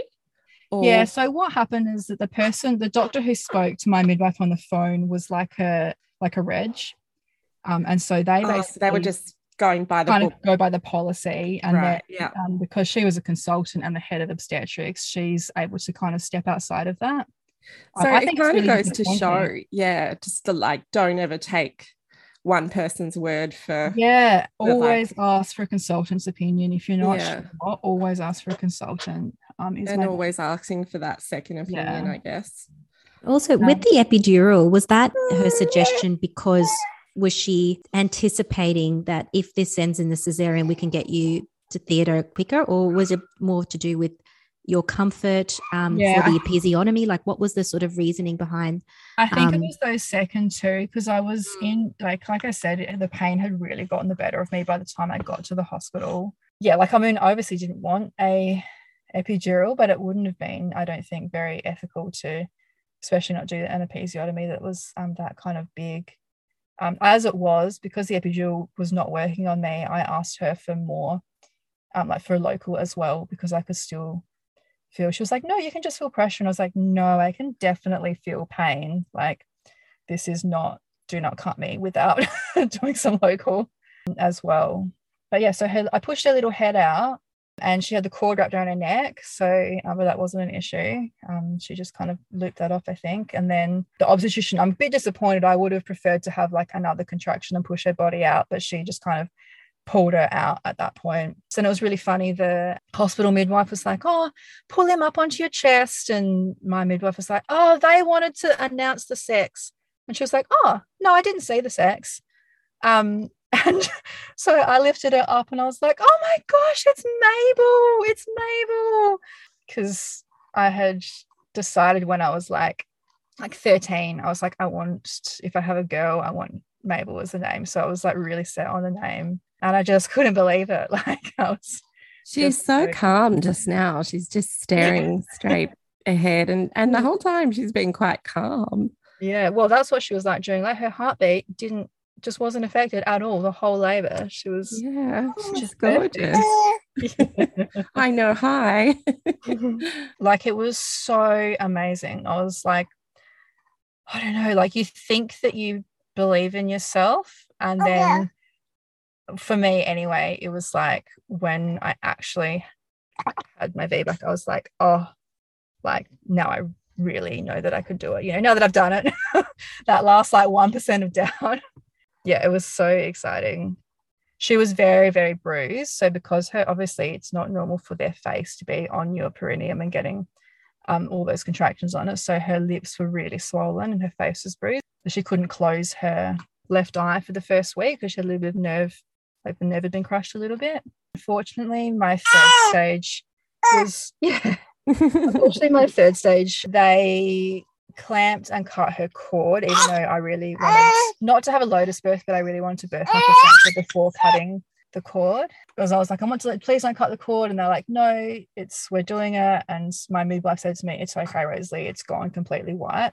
So in terms of the actual benefit to her that had happened, I was quite disappointed, really, that I felt kind of coerced into cutting that before I wanted to. And then she kind of insisted on a managed third stage, and she wouldn't tell me why. She was just like, I strongly recommend that you do this. I strongly recommend it. You can't do everything. And there was also kind of pressure on me about Mabel. And so I just said, okay, fine, whatever. Yeah, she gave me the injection and pulled the placenta out. And that made me feel really sick when she just kind of yanked it out of me. I had a bit of grief about that for a while after the birth, that had kind of been taken away from me. That kind of, I don't know, there's something I think really sacred about birthing your placenta and kind of finishing off that process. I mean, I was on such a high, like I was so happy and so excited. And one of the things that they told me while I was still at home, they said, Rosie, you've got to be prepared when the baby comes out, because her head's been back and there's been a lot of pressure put on her neck, she's going to have noisy breathing. And she did. Unfortunately, the pediatrician who had come down for her birth was very obviously really anti-homebirth, used her noisy breathing as a reason to take her away. And I kept on saying, I think she's fine. I want her to stay here. Could you stay here for another 10 minutes or 20 minutes? And we'll just observe her. Because I know, I've done all this research, and I'm like, babies skin to skin, getting her first feed, that's going to be the best thing we can do in terms of her like oxygen levels and her blood sugar levels. But they really, put a heap of pressure on. I was like, well, my gut is saying she's fine. If I let them take her, they'll see that she's fine, and then I'll get her back and this will all be finished. But unfortunately, that didn't happen. So they took her down to nursery, and this pediatrician basically like burst in through the doors, and she was like, oh, I've got a baby here. The mum was trying to home birth, so she hasn't done any tests. So we've got to treat this baby as if she's got gestational diabetes. And Kylie was there saying, no, like, She did finger prick testing instead of the GTT. Like, she didn't have gestational diabetes. And at one point she turned to Kylie and said, sorry, excuse me, who are you in all of this? And Kylie said, oh, I'm like the baby's mum. Like, I'm Mabel's mother. And she wouldn't refer to her as baby's mum. Like, she just kept on calling her my partner. And then kind of predictably, she ended up having a low blood sugar reading, which makes a lot of sense because she'd had a pretty tricky birth, and then she was taken away from me before she even got breastfeed. It was pretty unfortunate. We ended up staying in special care for 2 nights. So I was in hospital for longer with my VBAC than I was with my C-section. Was just treated pretty poorly by the staff there, particularly that doctor. It was disappointing, I guess. And especially this amazing birth. Like, I was saying to my midwife, like 20 minutes after she was born, I was like, so Jo, so next time for the next baby. And she was like, Rosalie, let's not talk about that yet. She's like, I need to go have a sleep before we talk about that. Was it the same hospital as well, Rosalie, that you went to initially? Or was it a different same one? Hospital. Yeah. Was that triggering at all for you? Or had you done sort of mental preparation in the sense that, in case I do end up needing a transfer? My plan was that if I had a non-emergent transfer that I'll go to a different hospital, but because of the situation and because I really owned it and I felt really included in the decision-making process, I felt fine about going there.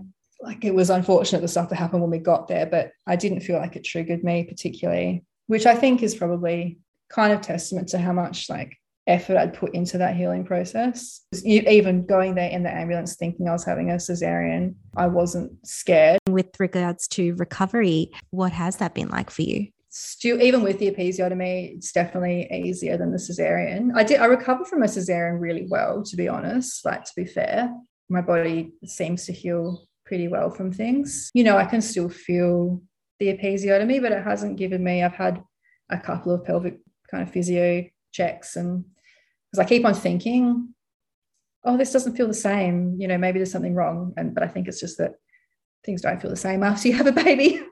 It doesn't feel bad. It just kind of feels different. I can feel that when I ovulate, I can feel it kind of, it gives me a little bit of, not really pain, it's just kind of an awareness that it's there. And I think, I wonder how much of that is kind of psychological and kind of carrying that experience that wasn't necessarily perfect. And there's still bits to grieve from that story. And I think that sometimes if we don't pay enough attention to what we're grieving, that our body will kind of bring us back to that and say, hey, you still need to process this a little bit.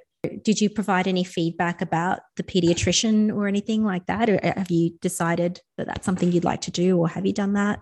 Yeah, I did. So I put in another complaint about that and found it pretty unhelpful, their response, to be honest. It kind of felt like I was being gaslit a bit, because I had some real concerns about the consent around my 3rd stage.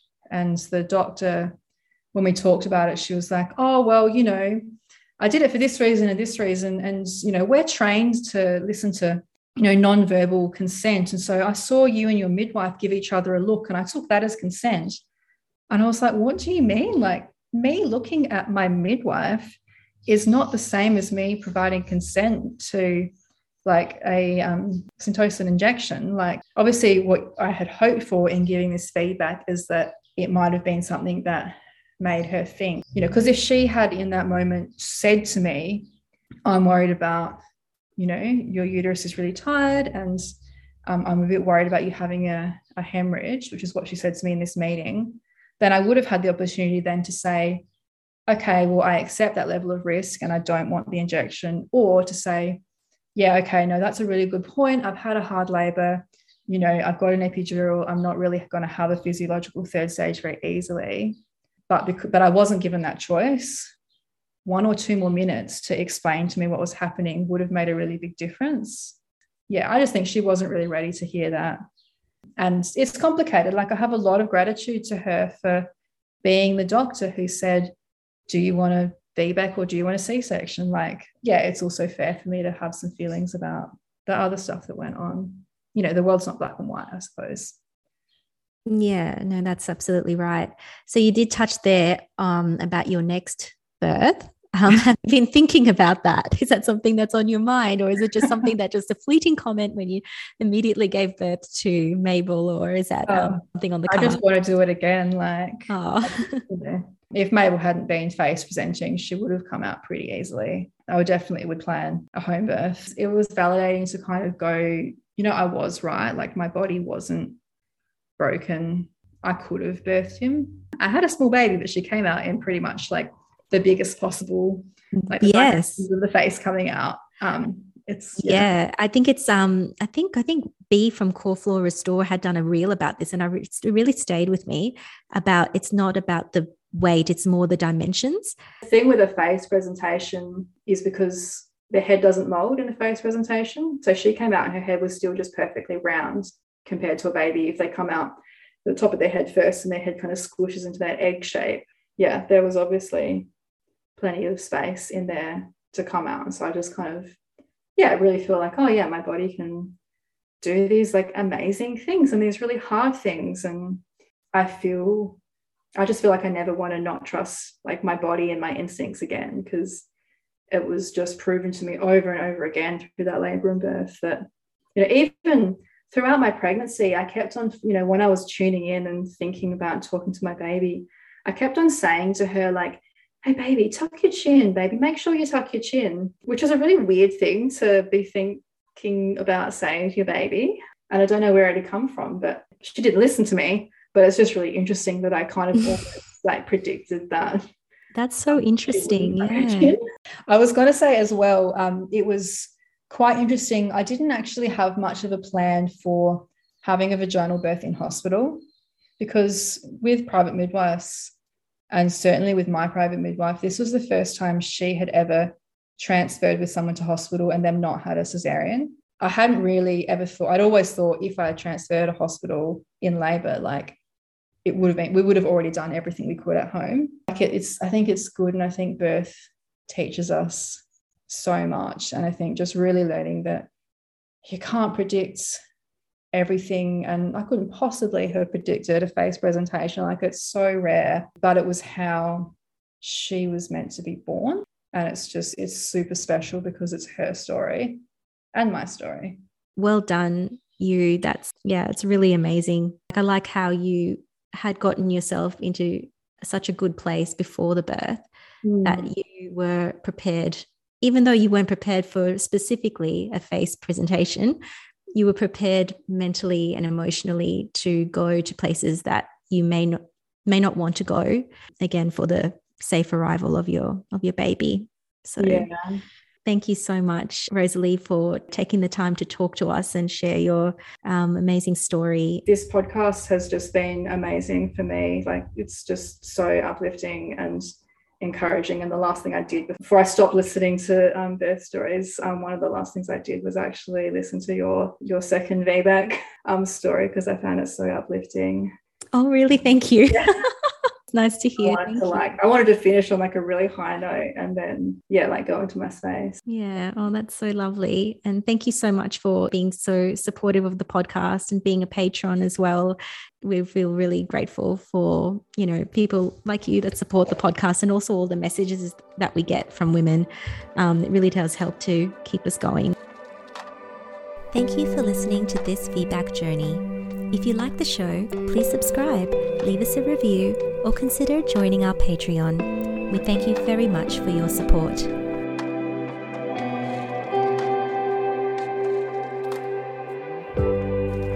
VBAC Birth Stories is a podcast where we share women's lived experiences. Please be advised that it's not intended to replace medical advice.